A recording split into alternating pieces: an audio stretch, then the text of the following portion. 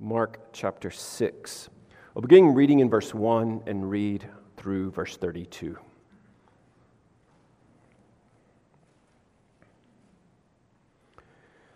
Jesus went out from there and came into his hometown, and his disciples followed him. When the Sabbath came, he began to teach in the synagogue, and the many listeners were astonished, saying, "Where did this man get these things, and what is this wisdom given to him, and such miracles as these performed by his hands? Is not this the carpenter, the son of Mary, the brother of James and Joseph and Judas and Simon? Are not his sisters here with us?" And they took offense at him. Jesus said to them, "A prophet is not without honor, except in his hometown and among his own relatives and in his own household."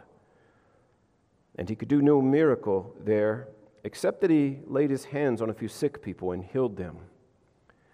And he wondered at their unbelief. And he was going around the villages teaching. And he summoned the 12 and began to send them out in pairs and gave them authority over the unclean spirits. And he instructed them that they should take nothing for their journey except a mere staff, no bread, no bag, no money in their belt, but to wear sandals. And he added, "Do not put on 2 tunics." And he said to them, "Wherever you enter a house, stay there until you leave town. Any place that does not receive you or listen to you, as you go out from there, shake the dust off the soles of your feet for a testimony against them." They went out and preached that men should repent. And they were casting out many demons and were anointing with oil many sick people and healing them. And King Herod heard of it, for his name had become well known, and people were saying, "John the Baptist has risen from the dead, and that is why these miraculous powers are at work in him." But others were saying he is Elijah, and others were saying he is a prophet, like one of the prophets of old. But when Herod heard of it, he kept saying, "John, whom I beheaded, has risen." For Herod himself had sent and had John arrested and bound in prison on account of Herodias, the wife of his brother Philip, because he had married her. For John had been saying to Herod, "It is not lawful for you to have your brother's wife." Herodias had a grudge against him and wanted to put him to death and could not do so, for Herod was afraid of John, knowing that he was a righteous and holy man, and he kept him safe. And when he heard him, he was very perplexed, but he used to enjoy listening to him. A strategic day came when Herod, on his birthday, gave a banquet for his lords and military commanders and the leading men of Galilee. And when the daughter of Herodias herself came in and danced, she pleased Herod and his dinner guests. And the king said to the girl, "Ask me for whatever you want, and I'll give it to you." And he swore to her, "Whatever you ask of me, I will give it to you, up to half my kingdom." And she went out and said to her mother, "What shall I ask for?" And she said, "The head of John the Baptist." Immediately she came in a hurry to the king and asked, saying, "I want you to give me at once the head of John the Baptist on a platter." And although the king was very sorry, yet because of his oaths and because of his dinner guests, he was unwilling to refuse her. Immediately the king sent an executioner and commanded him to bring back his head. And he went and had him beheaded in the prison and brought his head on a platter and gave it to the girl, and the girl gave it to her mother. When his disciples heard about this, they came and took away his body and laid it in a tomb. The apostles gathered together with Jesus, and they reported to him all that they had done and taught. And he said to them, "Come away by yourselves to a secluded place and rest a while." For there were many people coming and going, and they did not even have time to eat. They went away in the boat to a secluded place by themselves. "He who is not with me is against me." Such a strong statement. Some arrogant guy out there somewhere must be the author of this quote. "He who is not with me is against me." But he doesn't stop there. "And he who does not gather with me scatters." I'm joking by it being some arrogant guy. This is a quote from Jesus, who makes it very, very clear that when it comes to the things of the Lord, There is no neutrality. None. You see the title of the sermon there in the bulletin, Summoned to Serve. If I were to retitle it right now, it would be unquestionably no neutrality. While it is true that we have been summoned to serve, we've been summoned to serve because we live in a world where there is no possibility of neutrality. Neutrality is almost always marked with apathy or indifference or carelessness or ignorance. One contemporary minister concerning the institutionalized racial segregation of the apartheid in South Africa said, if you are neutral in situations of injustice, you have chosen the side of the oppressor. There is no neutrality. And so when it comes to the kingdom of God, he who is not with me is against me. Jesus makes it abundantly clear there is no neutrality. He who does not gather with me scatters. Therefore, we have the obligation, the option or opportunity to either be a gatherer or a scatterer. We are either active in kingdom advance, that is evangelism and missions, which is no different except for the location. Primarily, evangelism we might consider as local, and missions is evangelism abroad. We have the option of either being active in kingdom advance or a scatterer. Now, this is according to Jesus. Jesus has very specific strategy when it comes to advancing his kingdom. We see in the scriptures, he actually says in Matthew 15:24, I was sent only to the lost sheep of Israel. And that was where he was initially sent. But if you noticed in the scripture reading from Isaiah 49, it is too small a thing that you should be my servant to merely raise up the tribes of Jacob and to restore the preserved ones of Israel. I will also make you a light of the nations so that my salvation will reach to the ends of the earth.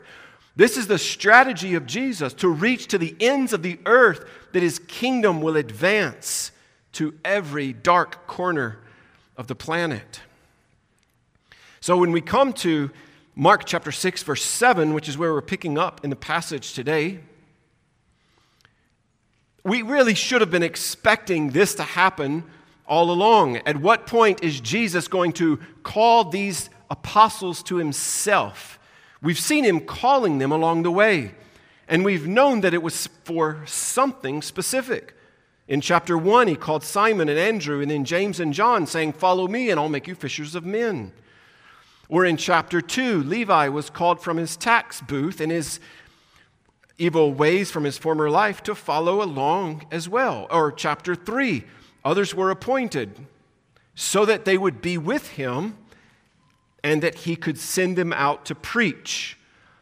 And now all of that has come together here in chapter 6. These 12 who have been set aside, called unto Christ, have been summoned by Christ in order to serve him. Look at verse 7.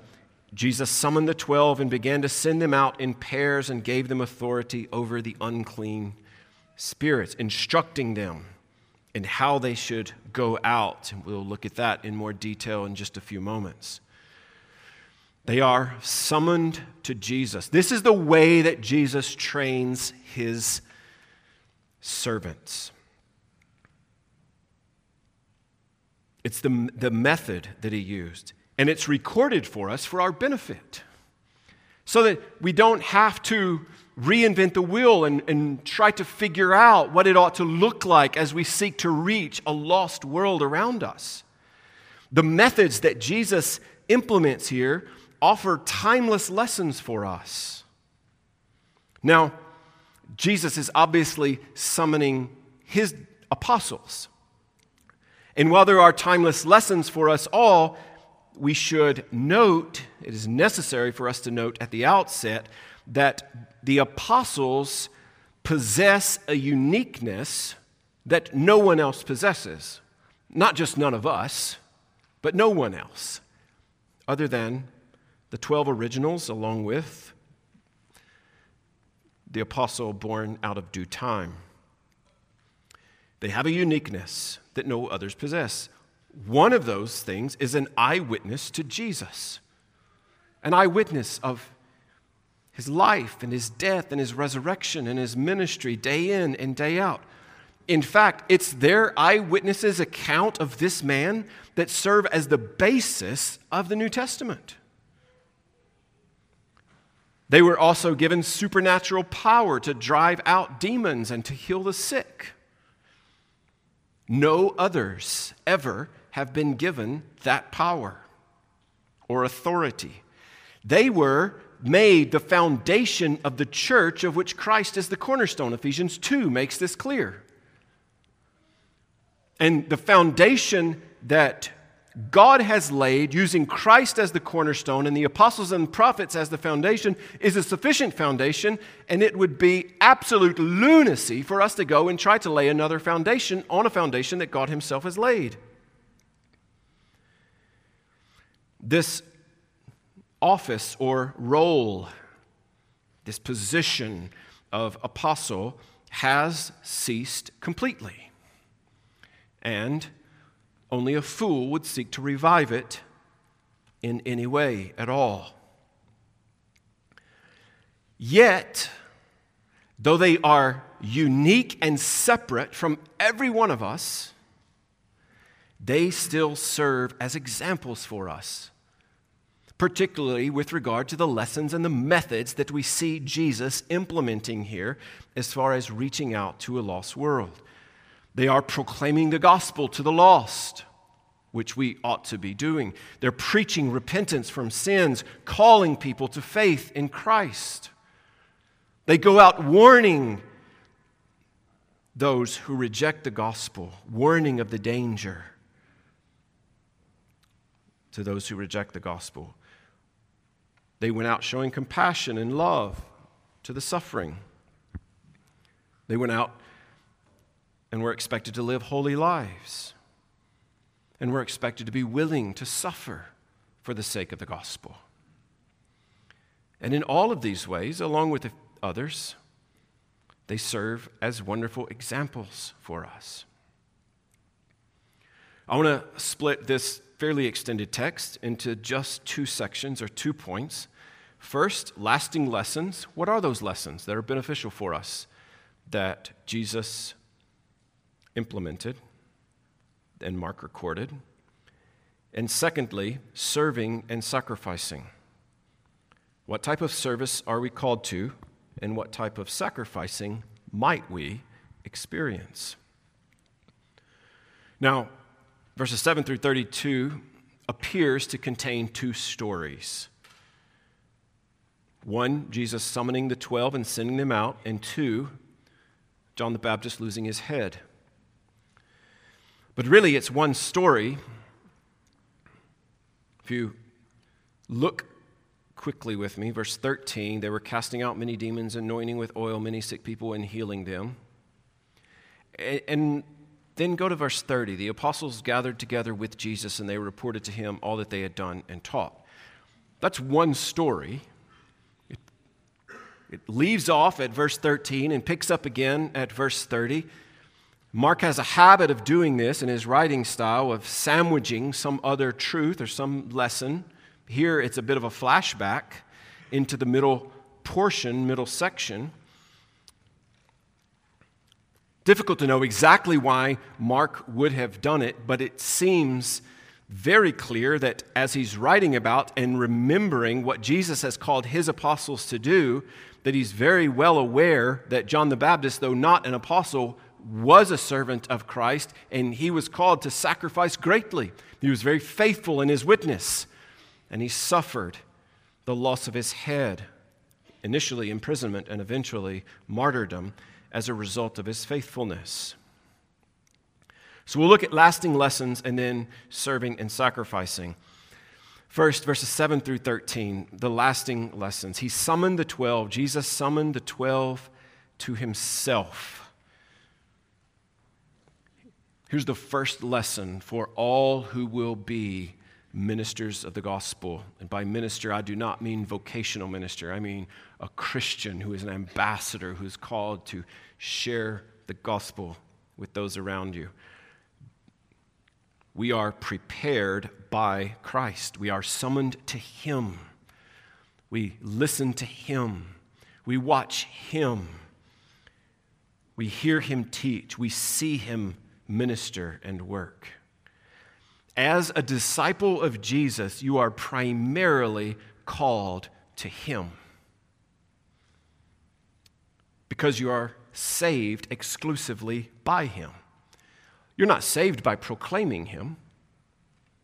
Being saved by Christ, you desire to see others also saved by Him, and you know that faith comes by hearing, so the only way hearing is going to happen is if you proclaim it.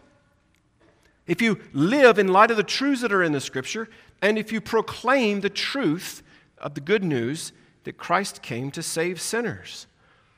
So the first lasting lesson is, as disciples of Jesus, like the original 12 apostles, we ought to be prepared by Him. And the way that preparation happens is by us listening to Him, reading His Word, and seeking to obey Him. These original 12 apostles were called to make a sacrifice. I mentioned some of them being called from their previous lifestyles. Matthew or Levi called from being a tax collector, or Peter and Andrew and James and John called from being fishermen. They were called to make a sacrifice. Not everybody's called to leave their everyday employment, but everyone is called to go out of their way to serve Him, to sacrifice for Him. So the second lasting lesson is that we are called to make a sacrifice. The third lasting lesson is very practical. It's an apprenticeship of sorts. Jesus called the original apostles and sent them out on a trial run, if you will. This is remarkable. They're given all the authority of Jesus, all the power to do the wonderful works of Jesus. And still, He sends them out on a trial run, basically, to learn by doing. Experience is absolutely necessary for any type of real learning. We all know this. I mean, you can read about something in a book and you can understand it to some level. You can listen to a lecture and you can understand something to some degree. But until you put it into practice, until you do it, until the rubber meets the road, as it were, you just don't get it. You don't understand it in the same way.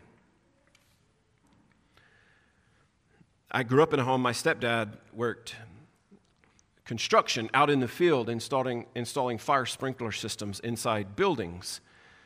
And if I heard it once, I heard it 100 times. I wish some of those engineers would come out to the field sometimes. You know, the people drawing the blueprints in order to see it and to understand the dynamics. It's the same way in life, particularly with regard to sharing the gospel. Now, some of you may be thinking, I know what the gospel is. I mean, God saved me. How could I not know it? But if you ask me to sit down and share the gospel with someone, or to go out into the community and to proclaim the gospel, I'm just not sure I could do it. I would go blank or not know what to say. I mean, that's a common occurrence. You're not alone. In fact, the majority of us would be in that camp. There is primarily one way to get over that. You know what it is? Every one of you know what it is. And you'd rather me not say it, but just do it. You just go out and you do it. But here's the thing. The fourth lasting lesson is you don't do it alone. Jesus sent them out in twos. There's multiple reasons for this. I've just mentioned one of them, but any testimony, biblical testimony, must be established by more than one witness. Not to mention the practical encouragement and the companionship. I mean, if you've ever been in a difficult situation, it's just nice to have someone there, period, no matter what the situation is. But especially with regard to trying to reach people with the gospel who don't care about the gospel. Having someone else there so you can walk away basically licking your wounds together after you've been beat up or made fun of. It is often the case that on the sidewalk at the abortion clinic, whatever is yelled out, and I can't repeat any of that here. I probably shouldn't repeat it anywhere, but I will not repeat it here. But there's a lot of chatter on the sidewalk among those who are ministering, like, can you believe they said that? Or, wow, like, they said that. I mean, that's a way of companionship and practical encouragement one to another with regard to serving in that capacity. Jesus called us to go out and not be alone. But there's also an accountability that we benefit from. We see this happening not just originally when the apostles went out, but Barnabas and Saul in Acts 13, or Paul and Silas in Acts 15, or Barnabas and Mark, who recorded this for us in Acts chapter 15. So, prepared by Jesus, the first lasting lesson, called to make a sacrifice, practical apprenticeship, going out 2 by 2, and then traveling light. Now, that doesn't mean that those who are going out evangelizing, whether intentionally or just as you go about your life, that you should absolutely never have any money on you or ever have a bag with you or ever carry any bread with you. It doesn't mean that you need to find some kind of cool staff to carry around. The point is that you should trust God for everything and leave all the extra stuff behind. Right? Take Christ and offer Christ. Right? You'll be less likely to offer other stuff if you just have Christ. So we take Christ and we travel light, using what Jesus says here to his apostles: go without a bag, go without money, go without bread, go without an extra tunic. Let simplicity define the going, and upon arrival, be content in him. So simplicity and contentment should define all of our lives, because all of our lives should be one of promoting the gospel of the kingdom. Go without an extra staff. Why? Because we can lean on God. Go without a bag. God will supply all your needs. Go without bread. God will provide for you. Go without money. Your needs will be granted. Go without an extra tunic. Be clothed with the good news. Go without extra sandals. How beautiful are the feet of those who bring the good news. Go. Jesus says to his apostles, his disciples, and to us as his people, go. Go preaching. Go in simplicity. Go with contentment. Now, I could skip on to number 6 here, but some of you may have a habit of reading what the other gospel writers say about these stories, and if you do, I want to draw your attention to a discrepancy between Matthew's account and Mark's account. I'm also trusting that if you happen to be one of those people that love to find discrepancies in the Bible and you somehow use them as an excuse not to believe, to draw your attention that it's only an apparent discrepancy, that there is a solution. So Matthew chapter 10, do not acquire gold, Jesus says. This is Matthew's account of the exact same story. Do not acquire gold or silver or copper for your money belt. So Luke simply says, no money in your belt. Or a bag for your journey. Or even 2 coats, or sandals, or a staff. All right, we just read that Mark said, don't carry anything except a mere staff, and wear sandals. So Matthew writes that Jesus says not to take a staff or wear sandals. Mark writes that Jesus says, take a staff and wear sandals. Who's right? Why didn't they collaborate so that we wouldn't be faced with this issue? Well, Mark wrote first. Just make him right? Because he's the earliest writer. Well, we can't do that. I say often to my kids, I don't care who had it first. That's not the issue.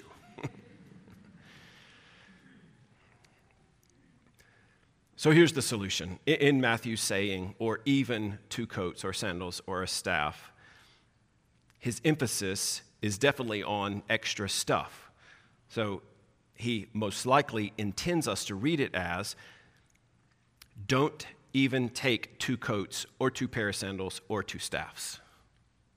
Right? You don't need the extra stuff. You take the bare minimum. You go in simplicity.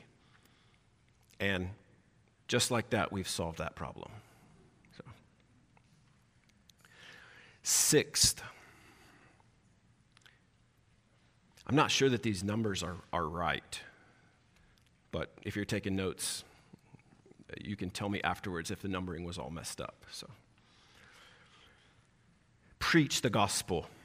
Here's a lasting lesson. Preach the gospel. Verse 12, they went out and preached that men should repent. Right? Not only the apostles are supposed to do this, we're supposed to do that. We're supposed to go out and to preach repentance and faith. Understanding that the good news is good because the bad news is really far worse than we've come to realize. How should we do that?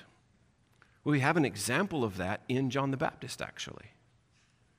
What did John the Baptist use to preach the good news? He used the law of God. You think, that's a lot, 600 plus laws. How do I know which one to apply in each situation? Well, you could learn a few of them. There are 10 pretty good ones that apply to almost all of us all of the time. But you could shrink it down to that and just use the 2 great commandments, which summarize those 10, which summarize the rest of the law, and call people to repent for not loving God with all their heart, soul, and mind, and loving their neighbor as themselves. We can do that. We can preach the gospel and emphasize the good news because of the bad news, and using God and the perfection of his person as revealed in his law to do that. So Jesus has selected his disciples, and he's chosen his apostles. They have had front row seats to his life. They've watched every move. They have been his constant traveling companions. They've witnessed his miracles up close. They watched him speak, and the waves cease, and the winds hush. They watched the Gerasene demoniac go from a screeching rebel to calm and clothed and in his right mind. They've heard his teaching day after day. They have seen and witnessed and felt the authority with which he taught. And now he's sending them out. And they must apply what they have learned from him. And as I mentioned earlier, there is simply no substitute for on-the-job training. Nothing can take the place of the school of hard knocks. Practical experience is an absolute necessity. This apprenticeship is exactly what the apostles needed. This kind of practical experience is exactly what we need. Jesus transfers his authority and power, not giving them all of his authority, but allowing them to use his authority and power, giving them the ability and right. He's only one man. He can only be in one place at a time. And he has determined, as a result of that, to use his people to accomplish his purposes. It's too small a thing. Go back to the prophet Isaiah in verse 49 from the reading. It's too small a thing to just go to the lost sheep of Israel. The whole world needs the gospel. How is one man going to accomplish that? Jesus will eventually say, at the end of Mark's gospel, go into all the world and preach the gospel to all creation. He who has believed and has been baptized shall be saved, but he who has disbelieved shall be condemned. And here we find it again, from the mouth of our Lord. Those who believe will be saved, those who do not believe will be condemned. There's no neutrality. There's no other path.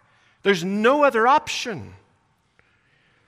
But everyone's not going to believe. What happens then? Well, again, we have a lasting lesson from Jesus. Verse 11, any place that does not receive you, listen to you, or go out from there, but as you go out from there, shake the dust off the soles of your feet for a testimony against them. What do you do when people don't listen? Well, it hurts when they don't. Sometimes it's personal hurt, and we just need to get over that. But sometimes it's real compassion and hurting for them because you know their lostness. You know the impending doom. And if they don't turn to Christ, they will suffer immeasurably. But we know that rejection is going to happen. It happened to Jesus himself. In this story, it happens to John the Baptist. We know that it's going to happen to some of the apostles. How does Jesus say to respond? He doesn't say, go home and get in a corner and moan about it and look for self-pity. He says, shake the dust off your feet and keep on moving. Keep on preaching the gospel. This shaking the dust off your feet, it was common in their day, a symbol of ridding Gentile defilement. If they went outside of Israel in any way, before they came back in, they would take their sandals off and brush off the filth of the dirty Gentiles so they didn't bring it in to their land. And here Jesus is saying, this is quite the declaration from Jesus. When he says, shake the dust off the soles of your feet, it would have never crossed their mind to do that with regard to gospel preaching. It was just based on lineage up until that point. But here, Jesus is emphatically saying Israelites who reject Jesus are no better than unclean Gentiles. So you make them aware of that by knocking the dust off your feet when they reject you. Now, this is true not just for the Israelites that the apostles would have been ministering to in Jesus' day. This is true for you if you reject Jesus. The absolute worst place to go to hell from is a Christian family. It will be more tolerable for the land of Sodom and Gomorrah in the day of judgment than for you if you're sitting under the preached gospel and refusing to bow the knee to Jesus and trust in him.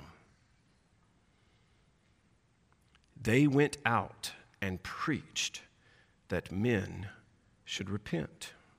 The proclamation of the word is absolutely necessary. Listen to what J.C. Ryle says about the importance of preaching. The importance of preaching is God's chosen instrument for doing good to souls. By it, sinners are converted, inquirers led on, and saints built up. Preaching is absolutely essential to the health and prosperity of a church. Preaching is the place where the chief victories of the gospel have always been won. And no church has ever done much for the advancement of true religion in which preaching has been neglected. Now, this is true from preaching here in this format from a pulpit, but it's also true with any type of proclamation, with you proclaiming the truth to a friend sitting across at dinner, or walking across campus, or with a coworker at your job. The importance of proclaiming Christ is necessary for sinners to be converted, for inquirers to be led on and encouraged, and for Christians to be built up in the faith. So those are the lasting lessons that we have from Jesus and his instruction to his apostles on the proclamation of the truth that Christ came to save sinners. And then, verse 14, this odd story right in the middle of another story. King Herod heard of it. King Herod heard of what? Well, all that we've just been reading. He heard about Jesus. And not just the marvelous ministry of this man, but now the multiplying ministry of this man. I mean, it's an odd insertion here from Mark.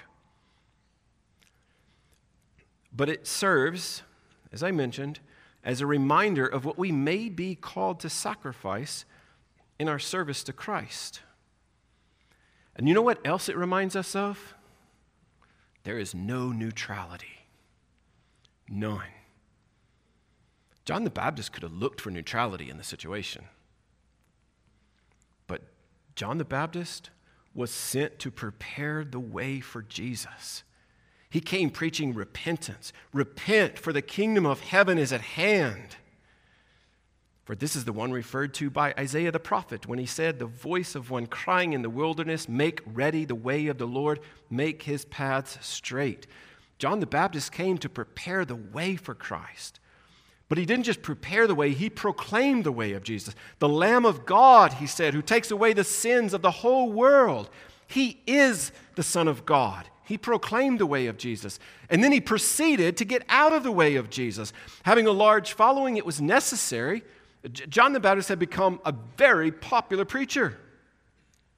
So it became necessary for him to bow out of the way. He must increase and I must decrease. All he had to do was remain faithful for that to happen.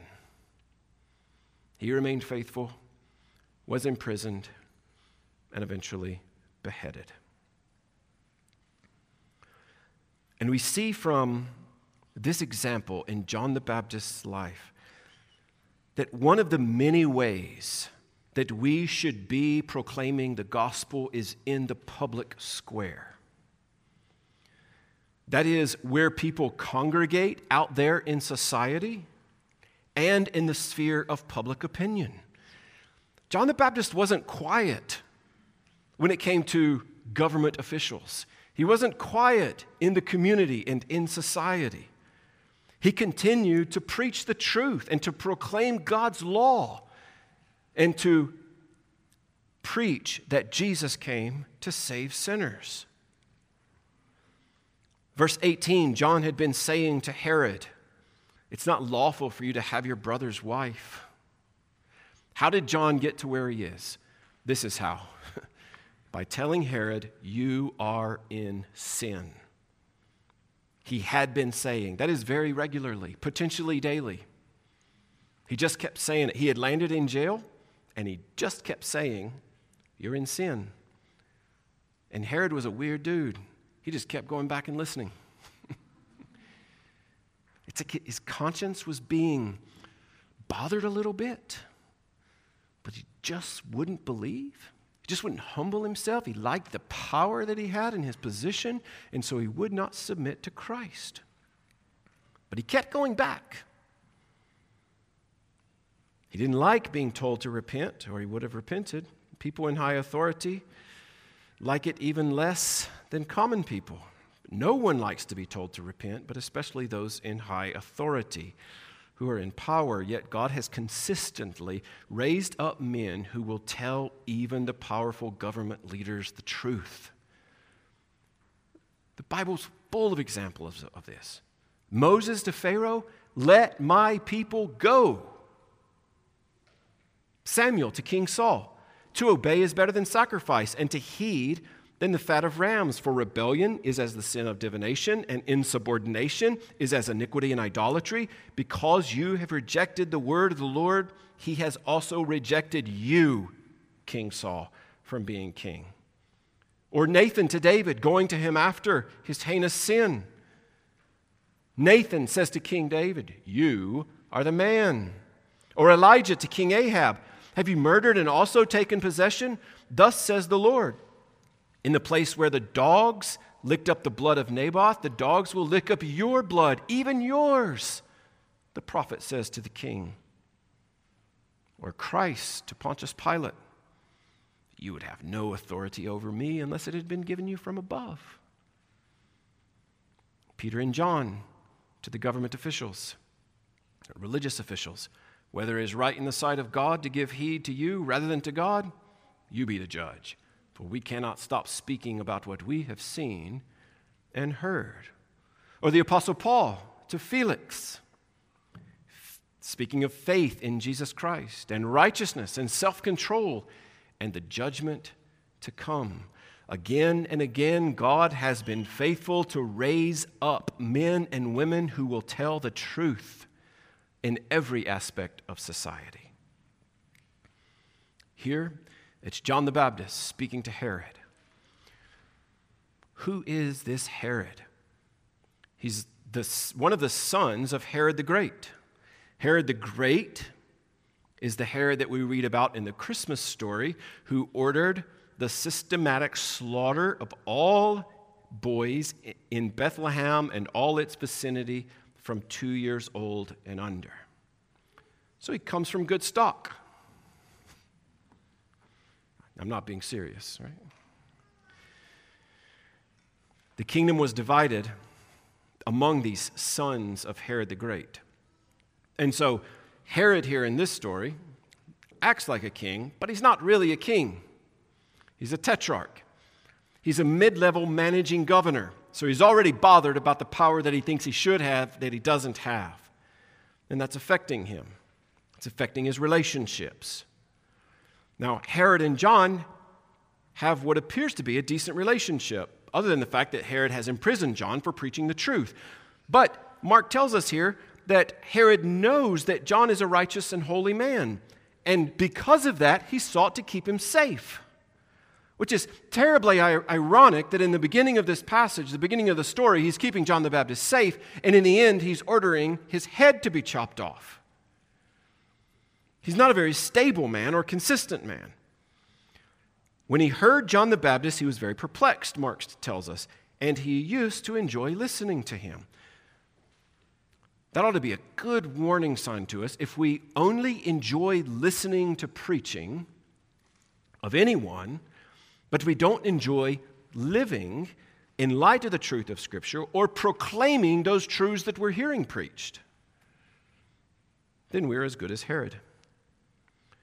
Now, Herodias, that's really the person in this story that makes us raise our eyebrows. She and John had a different kind of relationship than Herod and John did. She had a grudge against John the Baptist, and she wanted him put to death.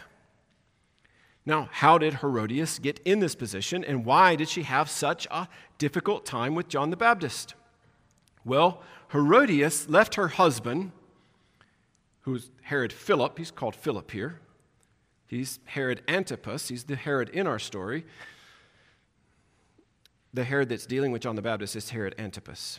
Right? They're both sons. Herod Philip, Herod Antipas are two of the sons of Herod the Great.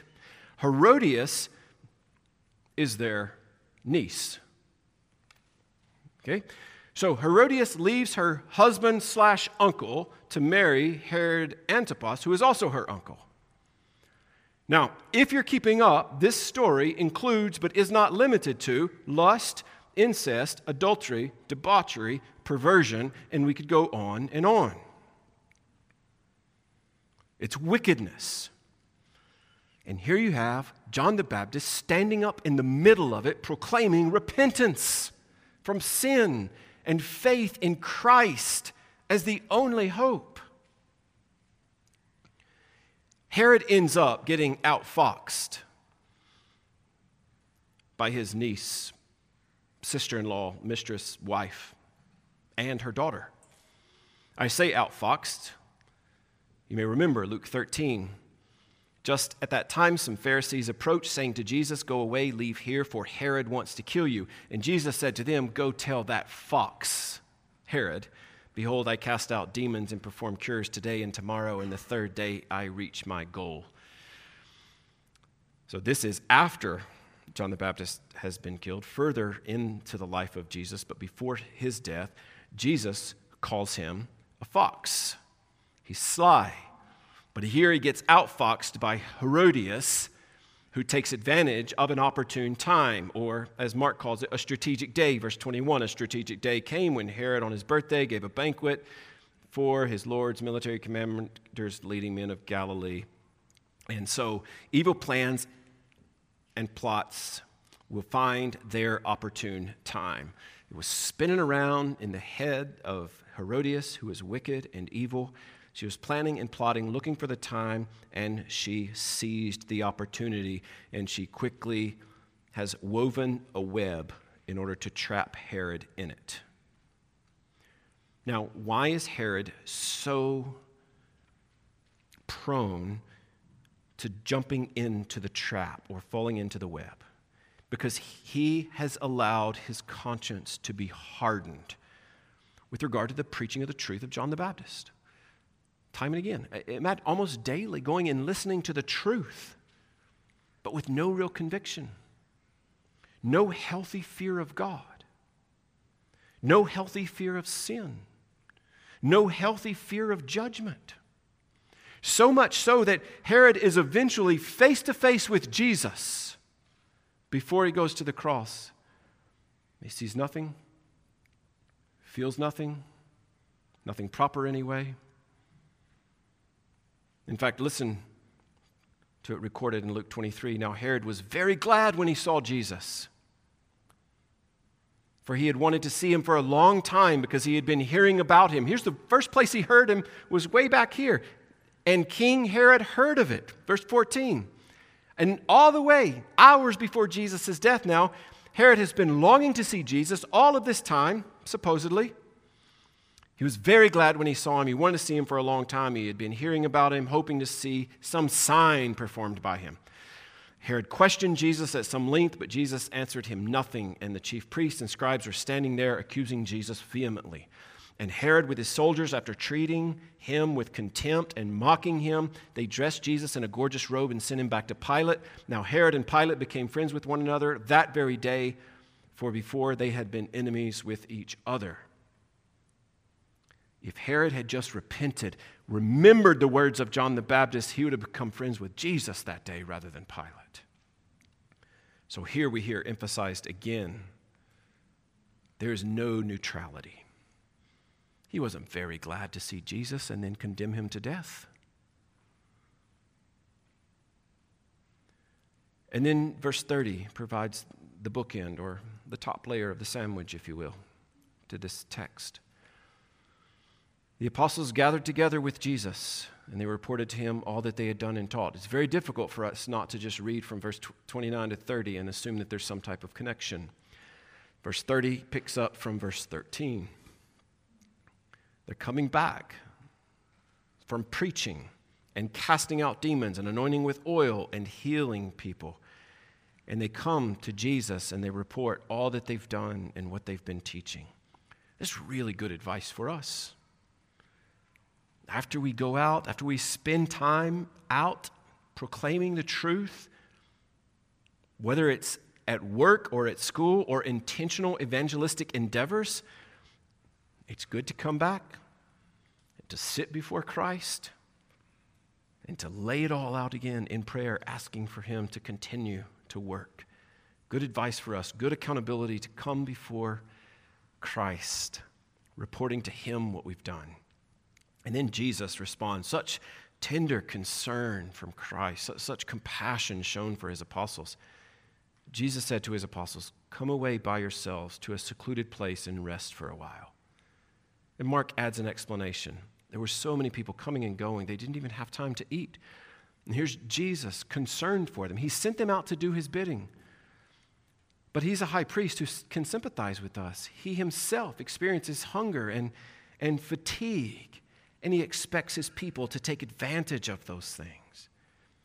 And so he encourages the apostles to come away. They went away in a boat to a secluded place by themselves. Now, if you read ahead just for a moment, you're going to see it doesn't work out that well. It was well-intentioned, but the people saw them going, and many recognized them, and they ran together on foot, all the cities, and they got there ahead of them. So they're on a boat trying to go across to get some rest. People hear that's where they're going. They run, beat them there. They're there. We'll talk about that next week when Jesus feeds 5,000. But back to this text. We have been summoned to serve. And to serve in a kingdom in which there is absolutely no neutrality. We are either active in the advance of Christ's kingdom, or we are a scatterer, which is just the opposite. This is according to Jesus, who, remember, said, "He who is not with me is against me. He who does not gather with me scatters." There is no neutrality. Herod tried to find neutrality. He's trying to please his wicked wife by throwing John the Baptist in prison. He's trying to please John the Baptist and God by listening to John the Baptist. There's no neutrality. Reality happens. The rubber meets the road. The issue of attempting to find some measure of neutrality is the conscience has to be completely numbed, anesthetized, calloused. That's what happened with Herod here. And we should be very careful that we do not ignore our conscience one moment longer. Listen, do not add more judgment to your future by not responding to the free offer of the gospel. The hymn says it so well. Let not conscience make you linger, nor of fitness fondly dream. All the fitness he requireth is to feel your need of him. If you're not in Christ and you have any inclination, any longing that you should move towards him, that you should respond in repentance, that you should trust in him, then you should do so. Don't avoid responding to the Lord working on your conscience, to the truth of his word being pressed home. And if you're in Christ, there's no neutrality. For those who are not in Christ, it's clear there's no neutrality. You're either in him or you're not. But even when you're in him, Jesus said, be gathering with him, be being summoned to him, be being sent out to serve him, proclaiming the good news. Not sitting back, coasting, waiting, but being intentional to walk with him, to take advantage of these timeless lessons of getting to know him in his word and seeking to proclaim him and salvation that is found in him to the lost world in which we live. Let's pray together.